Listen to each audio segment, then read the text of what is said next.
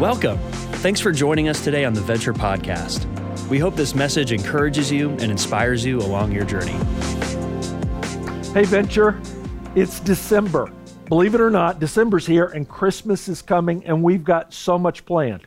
We've got Christmas Eve services that we'll be able to do in person this year. And this year we're going to have the Winter Wonderland. It's a winter festival that we've literally been planning for a year. We wanted to do it a year ago. COVID shut us down. We can do it this year. It's going to be over 4 different times, 3 nights and 1 afternoon next weekend. So Thursday night, Friday night, Saturday night from 4 to 8 o'clock, right out front here, our whole front parking lot will be turned into a winter festival. And it's for everybody in the family. There'll be all different type of games, activities. We've got a sledding hill with real snow, a place for snowball fights.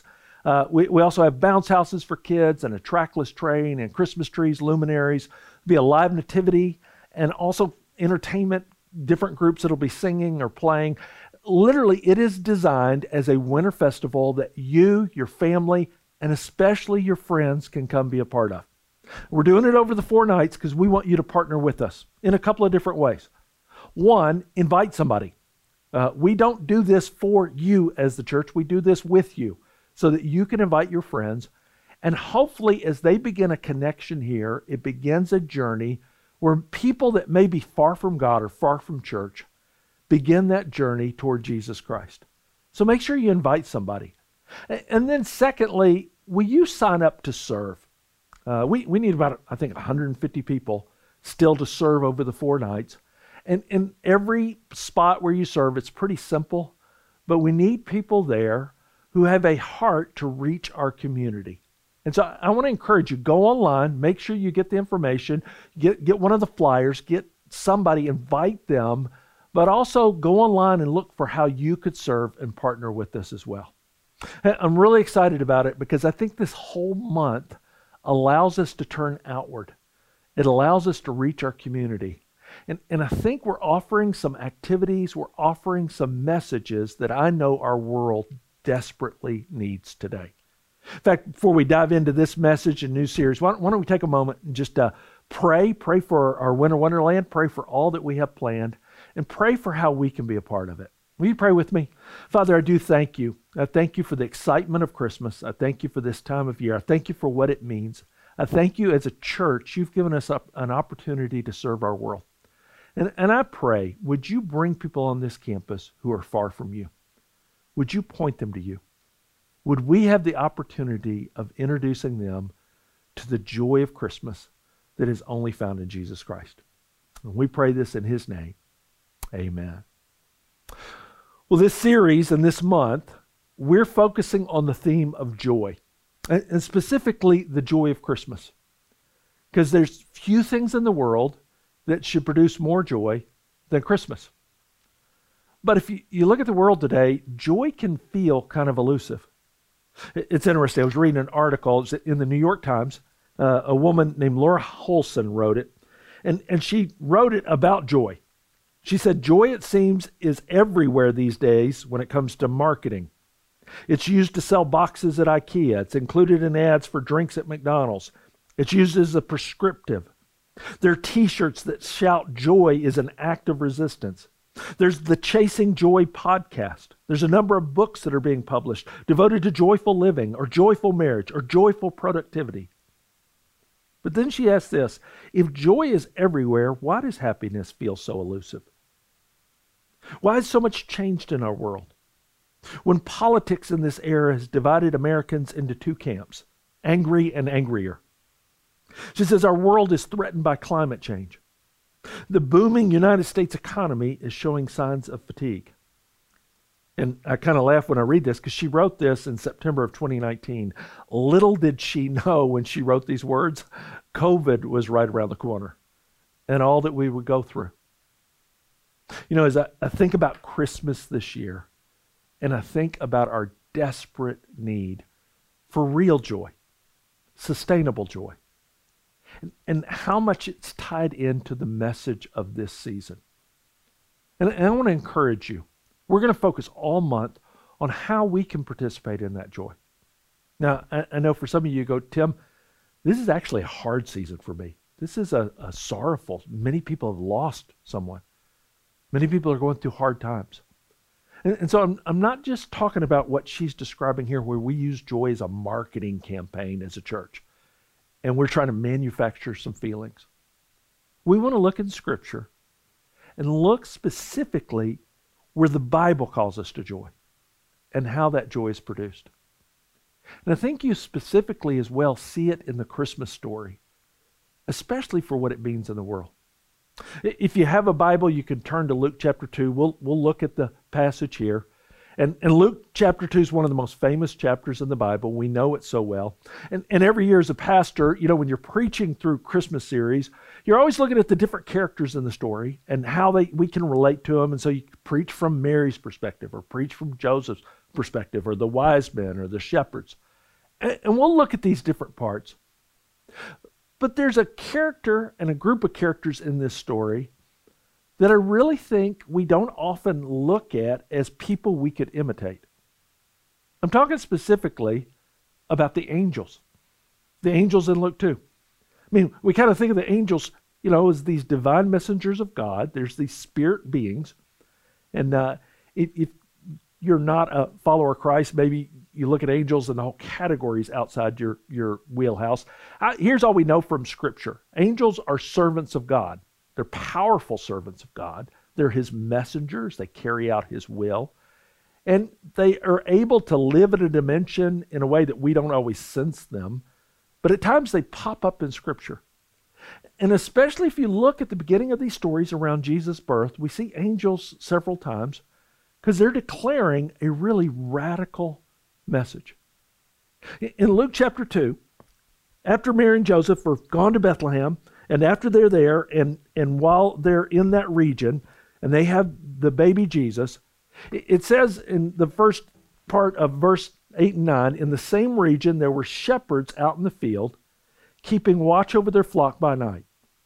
And an angel of the Lord appeared to them, and the glory of the Lord shone around them, and they were filled with great fear. Shepherds were in the same region. We know there was a field where they kept sheep about 2 miles outside of Bethlehem.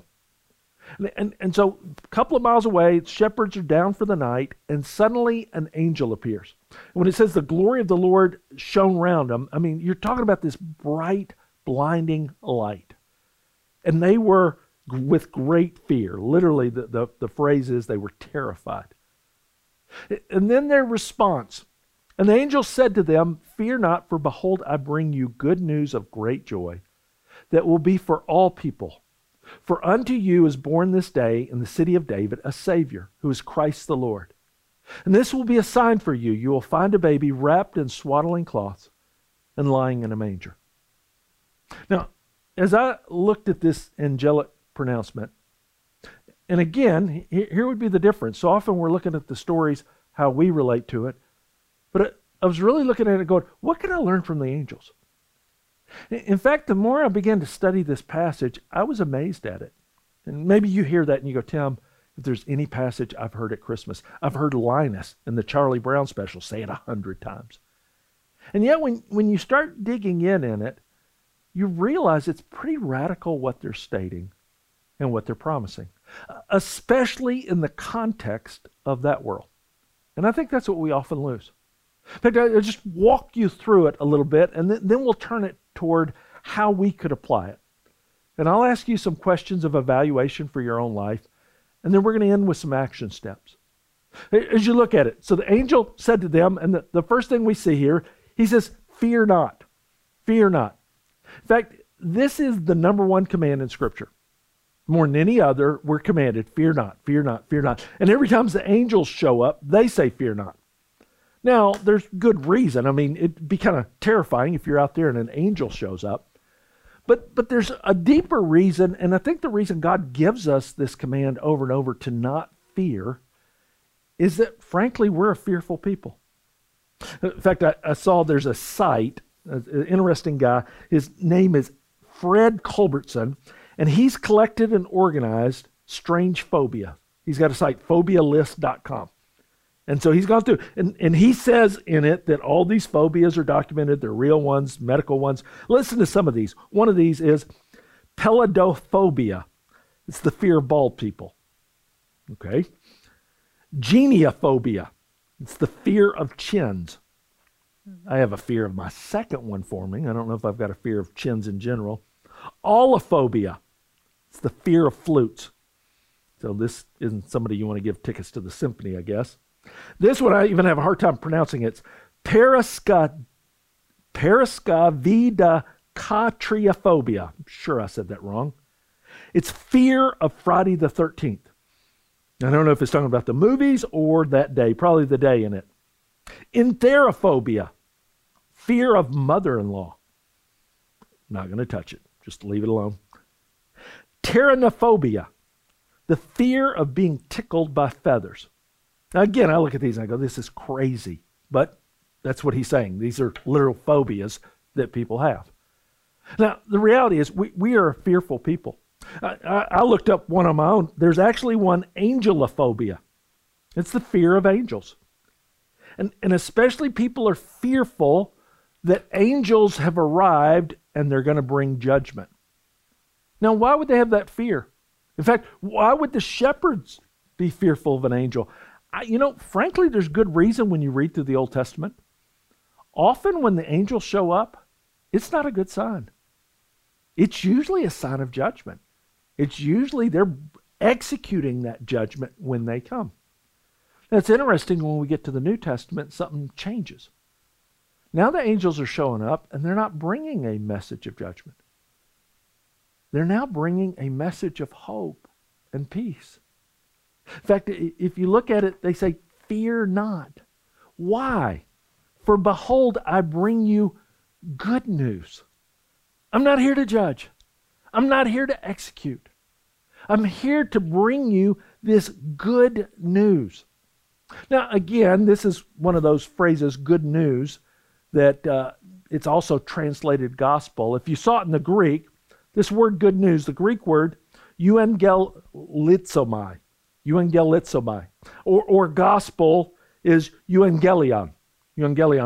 For English speakers, in Greek, they didn't use the V. We would probably transliterate it, evangelion. Now, when I put this word up here, what word do you see in the middle of it? Evangel. And so any of the words that we use today, like evangelize, that means to share the good news. Or evangelical. Oh, that's a political term almost today. Literally that term started around people who identified their lives around the gospel. They identified around this good news. Now, as we see it in this passage, when they say, we're here to share good news, we immediately go to Scripture, we go to Jesus, we go to the gospel. But when the shepherds heard that term, good news, that's actually a term that was used often in the world, especially in the Roman Empire. In fact, often they would send a herald, the emperor, if he had new news he wanted to share. Especially if there was a military victory, the herald would come into town and he would say, I want to share this gospel. I want to share this good news that's happened in the empire. We've defeated the Egyptians, or we've defeated the Carthaginians. I mean, they would just share that. So that term, gospel or good news, is very common. In fact, it's fascinating to me if you look at the history of the Roman Empire, starting with Julius Caesar. If you know your Roman history, Julius Caesar recognized what he thought the Roman Senate was not going to be powerful enough. And so as he began to seize power and made himself emperor, he was assassinated for it in 44 BC. But his nephew, who he named as his successor, Octavius, who became Caesar Augustus, he was able to negotiate the politics of it while in the same way seizing power in it. And one of the key things he did in that process over the years from when he was named emperor in 27 BC, as he consolidated this power, he identified himself as not just Caesar, but he was also Lord. He was God. In fact, often they had money printed that Caesar was the Son of God, that Caesar was the Kyrios. And so when they would make these pronouncements of this good news, this gospel of Caesar, In some ways, it sounded very similar to what the angels were pronouncing. In fact, there's an inscription. It goes back to 9 BC. So this several years before Christ was born, and it's about Caesar Augustus. It's the Prian calendar inscription is what it's called today, and you see the actual stone. Look what it says in it. It says, "The providence which has ordered the whole of our life has ordained the most perfect consummation for human life by giving it to Caesar Augustus." So in other words, the world has made the greatest human ever, Caesar Augustus, by sending him, as it were, and look what it calls him, a savior for us. And those who come after us to make war to cease, to create order everywhere. The birthday of the god, Augustus, was the beginning, and here's our word again, the beginning of the gospel, or the good news for the world that came by him. Now, I point this out to show you that when the angels said this, when they used this term, this good news, the shepherds have heard this before. They've heard the Roman authorities. They were always saying, here's the good news of what our emperor has done. Here's the good news of how our empire has expanded. Here's the good news of this new victory that we have. And yet, notice the difference in what the angels proclaim. They say, good news of great joy that will be for all the people. See, every time Caesar made a pronouncement of a gospel or good news, every time the herald would say it, it was good news if you were one of the powerful people in Rome, if you were a Roman citizen, if you were the one that had the power and the might to be able to extend it around the world and oppress anybody you wanted, especially the Jewish people who felt that oppression and felt the thumb of Caesar on them. So every time they heard him pronounce, oh, it's a gospel, it's good news, they went, yeah, right. And then the angels go, no, actually, I've got some different good news. And this good news actually produces great joy. And it's going to be for all people. Not just Roman citizens. Not just Jewish citizens. Not for any one nationality. It's going to be for the whole world. And how can he say that? For unto you is born this day in the city of David a Savior who is Christ the Lord. Now again, I love the radical part of this pronouncement. Because remember, I told you, Caesar Augustus, he would print coins that said he was the Savior. He would print coins that literally said he was the Son of God. And especially this word, kurios, this was a word used only for Caesar. In fact, they would say, Caesar kurios, Caesar is Lord. And suddenly the angels go, well, actually, I've got good news that a Savior, and that word soter, a rescuer, one who'll throw off the oppression, who's also the Christ, the Messiah, the anointed one, the ones that everyone had been longing for. He's also the Lord. You know, in the New Testament, this is the only time these three terms are ever used together in this way.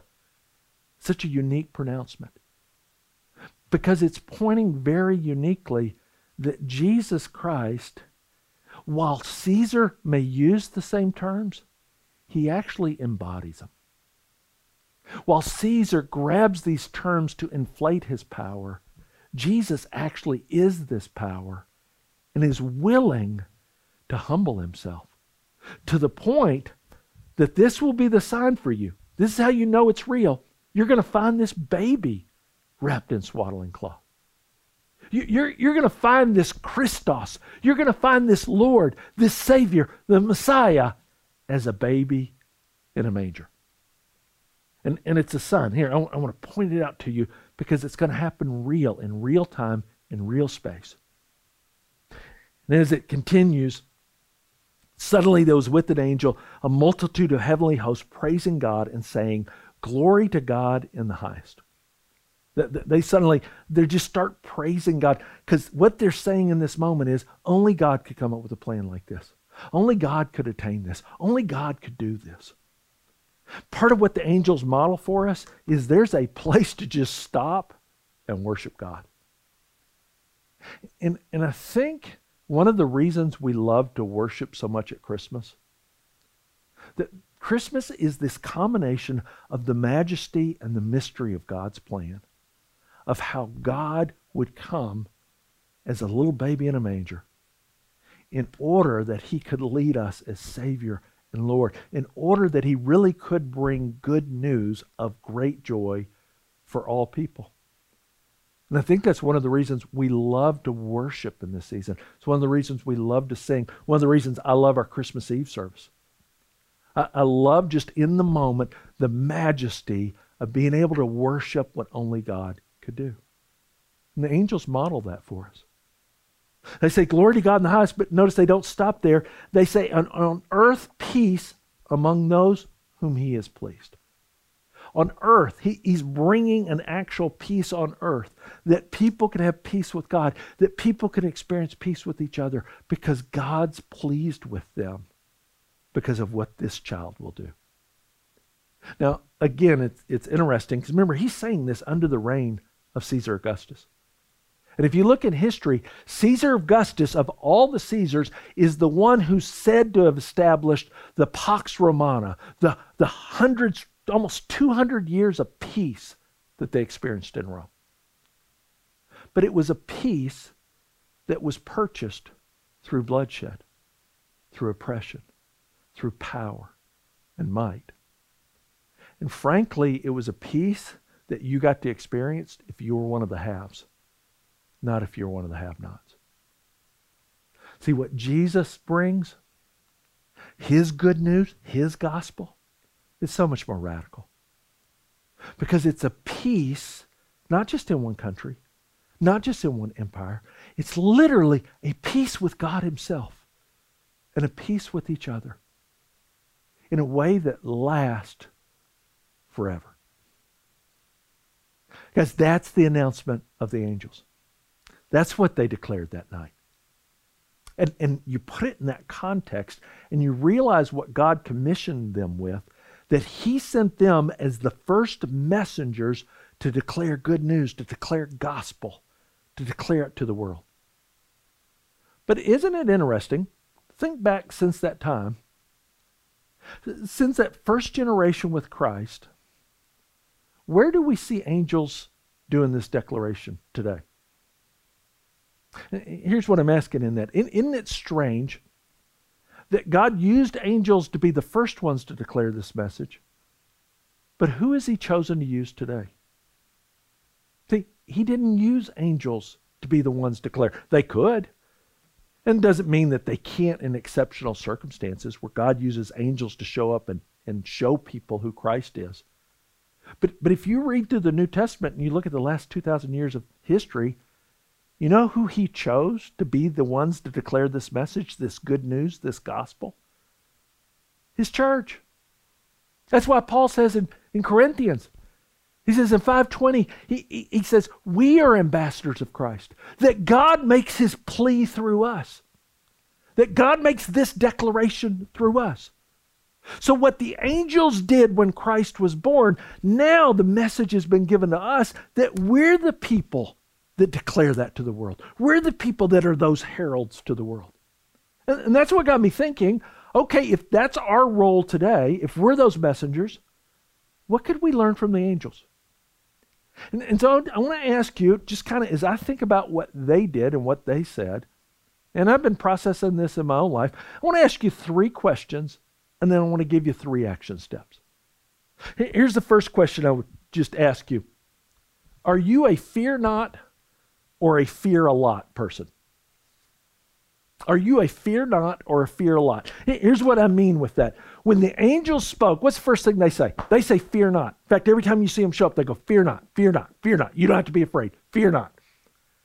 Are you a person that when you speak, if somebody evaluated what you said and what you post and what you write about and how you present, are you a person that they would go, oh man, that's a fear not person? Or were you a person that when you speak, someone walking away would go, oh man, we should fear a lot? I mean, you look at it out there, we got to fear COVID, and we got to fear the government. We got to fear what's going on in the courts and what's going on in the schools. And we got to fear what's going on in the economy. And we got to fear what's social media. We got to fear what they're showing on TV. And we got to fear. Are we fear not people? Or are we fear a lot people? Now, I know some of you go, yeah, but Tim, those are reasonable fears. And I'm not discounting them. And so you go, we have a lot to fear in our world. I would say the same thing was true of those shepherds in that first generation. They had a lot to fear in the world. They had a horrible government system. They faced dangers we can't even fathom. And so when the angels told them to fear not, they're not discounting those things. The reason they don't fear is not because the world has suddenly become safe. The reason they don't have to fear is because God's now with them. He literally loves them so much, he's come to be with them. He's taken on human flesh. He's taken on what no one could do. He's God with us. That's why we don't fear.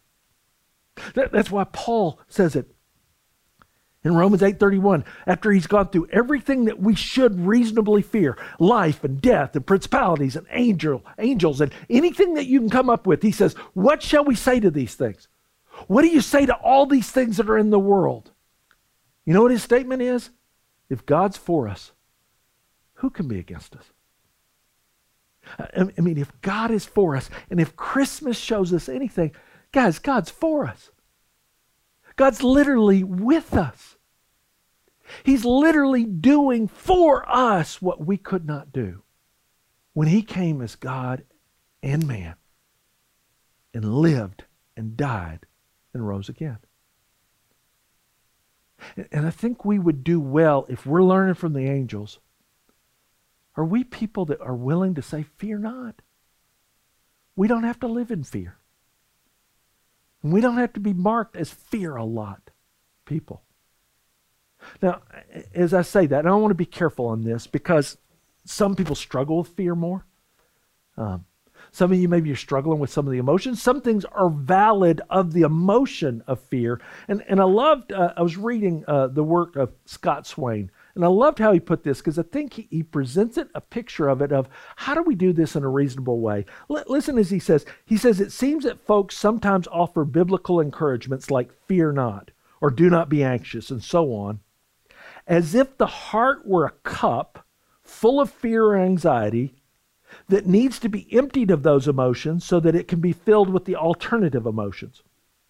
So when you hear that, you go, okay, fear not. Okay, I got to get rid of all those fears so I can now take on the right emotions. He says, however, it fails to understand that sorrow and fear and anxiety are not always sinful emotions. In fact, such emotions may constitute appropriate responses to the loss, actual or threatened, of real goods.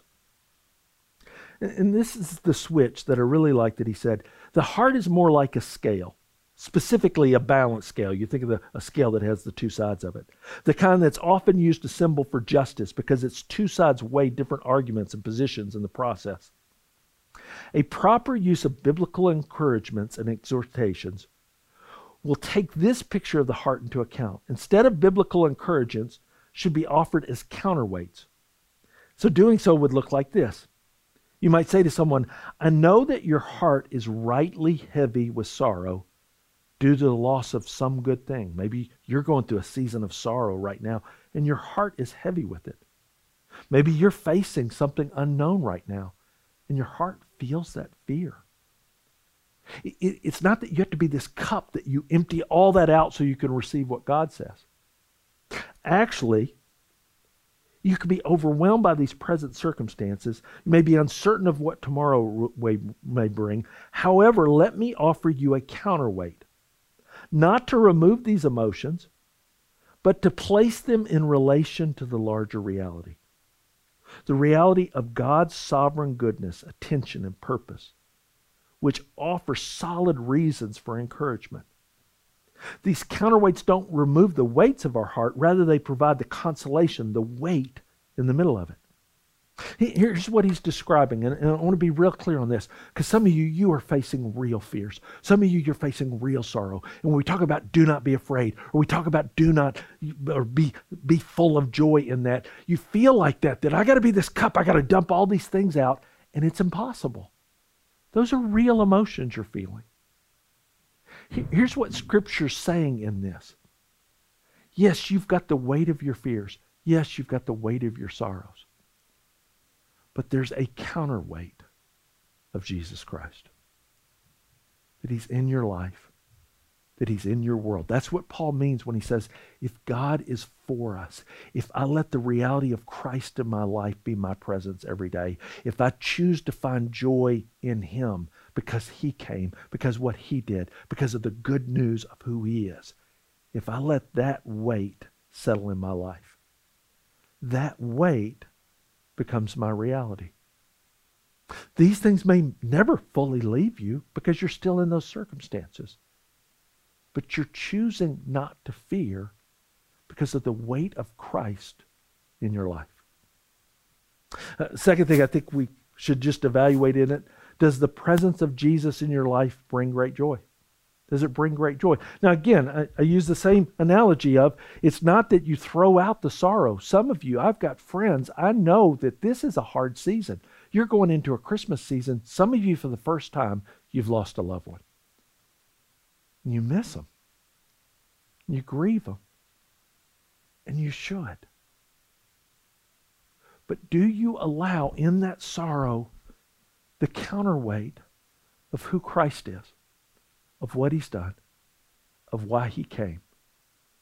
Bring the reality of your world so that weight you can choose joy even in the hard circumstances. And we'll talk more about what that looks like in this series. I would say for many of us, maybe we're not going through sorrows, maybe we're not going through hard circumstances. I would say for a lot of people, our lives are not marked by joy. And I think it's one of the worst witnesses for the church. I mean, as you look at it, this joy that is in life, if you look at the early church, look at them in Acts 2. It says they worshiped together at the temple each day. They met in homes for the Lord's Supper. They shared their meals with great joy and generosity. Look at this. They shared their meals with great joy and generosity. Man, they were speaking joy. They were living joy. And they were giving joyfully. All the while praising God, enjoying the goodwill of the people, and each day the Lord added to their fellowship those who were being saved. I would just ask this question. If you were to ask someone on the street today, describe an evangelical. Describe an evangelical Christian. Would great joy be one of the things that mark their lives? What they said about them? Would they go, oh yeah, oh man, they are the most joyful people? Or would it be maybe a political term, or an angry term, or an against term? And I don't say that because I'm worried about the perception out there. I say that, though, that it's strange to me that the very term evangelical comes from this root of good news. This good news of great joy. And one of the things that marked the early church in really hard times is that they were people of joy. And so I think it's good for all of us to ask ourselves, man, am I joyful? Do I have a joy that's based on the reality of Christ in my life? And I'm choosing that reality every day. Third thing I just ask, how are you sharing the good news in a world that desperately needs it? How are we doing what the angels did? One thing about angels, and I love this, angels obey. God tells them to do something, they go do it. It's just part of every time you read that. There's messenger, there's servants. There's like no lag time. They just do it. And in the same way, I would ask us, since we're now the ones who are the ambassadors for Christ, we're now the ones commissioned with this message of good news. We're the one taking it to the world. Man, are we sharing it with people? Are you sharing it with friends and neighbors? Are you looking for opportunities just to have a spiritual conversation? I'm not talking about you've got to, right out of the gate, sit down with someone and, man, you're going to share the whole plan. They're probably not ready for that, especially in a culture here where we live around people who are far from God. We live around people who are far from Christianity. We live around people, they've never experienced this. And so it's going to be conversations, just spiritual conversations, listening to them, talking to them, thinking about it, looking for it. Here's the question though, are you looking? When's the last time you had a conversation with someone that was spiritual in nature at all? With the hope that you could move them one step closer to hearing about Jesus Christ. You know, Kathy Tricoli is a recording artist, Christian recording artist. She's won Dove Awards and nominated for Grammys, and in the music industry worked with the Beach Boys back in the day. She described how she came to Christ. She said, I grew up in a home that wasn't Christian. She said, we had a Bible. The Bible was that book that stayed on the end table that no one ever touched. One summer, she was working at a swimming pool. She was working as a lifeguard. And she had a coworker there, a girl there. And here's all that triggered it. She saw her reading the Bible, like more than once. Like she'd be on her break and she'd read the Bible. Till finally she just asked her, what is it with you in the Bible? I've never seen anybody read the Bible. And they just started a conversation. And through talking about the Bible, she started talking about Jesus. And as she said, she started describing a Jesus I'd never heard about. And then she challenged her. She got her own Bible. She said, you ought to read this too. You ought to read these Gospels, that good news. In fact, that's all those 4 books are doing. They're sharing good news about Jesus. And through reading it, she came to Christ. Guys, it's not rocket science. But if we're the ones that have been commissioned with this message, if God has deemed His church are the ones that get to share the good news, shouldn't we be about it? Shouldn't we learn from angels that, man, when God says do it, we just do it. And we recognize that's why I'm here, that I get to be that ambassador that shares that. So how do we put this in action? Let me give you 3 simple steps. And I really want us to focus on action, because James says, don't just be a hearer of the word, be a doer. And I think too often in preaching, one thing I've learned the last couple of years, a lot of our preaching is for hearing and learning. And actually, the Bible says it should be for doing.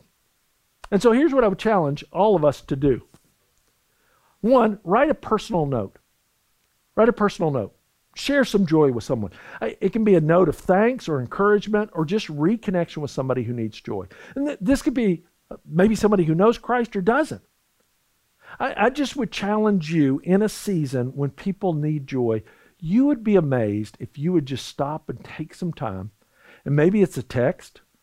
Maybe it's an email. Maybe you could do something for young people. We have this radical thing called stationery, where you actually write out notes and then you put a stamp on a letter and you mail it. It's amazing technology and actually pretty powerful. Here's what I want to ask everybody who's a part of the Venture family. I want you to encourage somebody this week. Because if we're going to be a church and people of great joy, we need encouragement. If we're going to be people that fight fear and really call people to fear not, we need to know who's in our camp. We need to connect with it. And so I just ask you, maybe even today, take some time and reach out to a person or two and speak that joy into their life. The second thing I'd ask everybody to do is just pray. Pray. And what I mean here is the names of people you know that they need the good news. And start praying for them every day by name. Praying that God would bring that good news into their life. Praying that God would open for you the awareness and the opportunity to share. I mean, part of it is we get so busy we don't realize God's given us these conversations all around the place that we could talk to people and connect with people and listen to people. But we have to be aware of it and open to it. And that really comes through prayer. So I want everybody to write a personal note, I want everybody to pray. And then the final part is if you're part of the Venture family. Now, if you're visiting with us, this doesn't really include you. Maybe you're kicking the tires or checking us out. But if Venture is your home, if you're one of our church partners, I'm going to ask you, I want you to partner with us the rest of this month. This is a month where, as a church, as much as ever, we're turned outward. And so we're doing this 4-day winter wonderland. We're going to do Christmas Eve service. We've got 4 Christmas Eve services. We've got all these opportunities with this. And let me just be honest with you. If you're part of the Venture family, Winter Wonderland and our Christmas Eve services and all that we're doing, we're not doing them for you. We're not. We're doing them with you because you're the church. And if there was ever a time for the church to partner together to turn outward, it's now. And so that's why I'm asking you. I'm asking you, come to Winter Wonderland, but don't come alone. Bring a friend. I'm asking you to come and actually serve at Winter Wonderland. Be one of those winsome, joyful people all over this campus that when people come on this campus, they go, man, those people have joy. Man, that marks their life. That marks this place. Be someone who you're not just thinking now, how can I get my family together and we can have our Christmas Eve experience? You're thinking about, man, who's never experienced Christmas Eve? Who's never experienced Jesus before? And you're thinking outward. See, we don't do it for us, but we do it together with Him. I'm asking you to write somebody, reach out personally, pray, and partner with us. And guys, as I close out, hear me on this, because anytime you're asked to do these kind of things, it can almost feel like, well, you're helping, asking us to help you pull off what you're wanting to do. Let me tell you why I ask this. I ask it for your sake. You desperately need it. And the reason I say that, the numbers that come back for Christians today in the church today, we're not experiencing joy. And part of the reason I don't think we're experiencing joy is we're not actively partnering with God and with His church to what He placed us here to do. I mean, just think about it for a moment.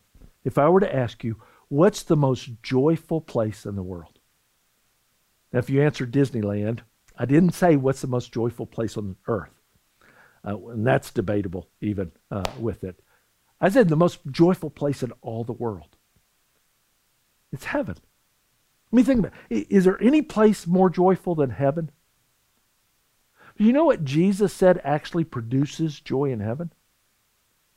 It's when one person discovers that Jesus is the good news.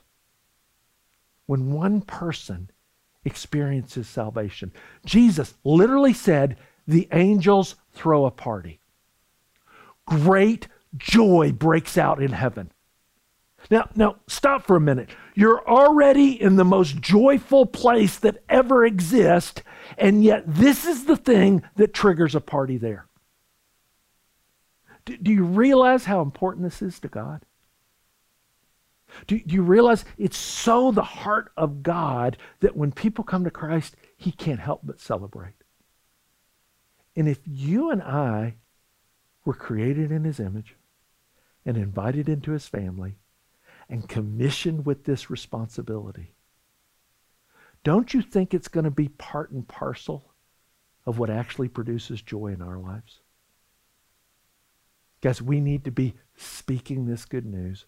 We need to be sharing this joy because we live in a world that desperately needs it, but we were made and called to live it. And so maybe this Christmas, what would spark joy in you the most is that you would speak this good news. That you would send a personal note, that you would pray for people by name, and that you would partner with us as we have the opportunity to share the good news of Jesus Christ. You pray with me. Father, I thank you. I thank you for the angels who were obedient to declare such a radical message to this world. I thank you that you've given us the responsibility of sharing that good news. I pray in this season that you would use all these things that we're doing, whether it's Winter Wonderland, whether it's Christmas Eve services. Lord, we can come up with settings, we can come up with programs, but only you can change hearts. And you've chosen to do that through your people as we reach out, as we share. Lord, I pray for anybody hearing this. Maybe they're struggling. They don't have joy because they don't have Jesus. Would today be the day they embrace Him and experience the joy He provides? Lord, I pray for your church that maybe we're not experiencing joy because we're not about what you've called us to do. I pray today we would embrace it and relish it and partner with you. And we pray these things in Christ's name. Amen. We hope today's message encouraged you in your journey of faith. To keep up with the latest messages and what's happening, make sure to subscribe to this podcast and visit venture.cc.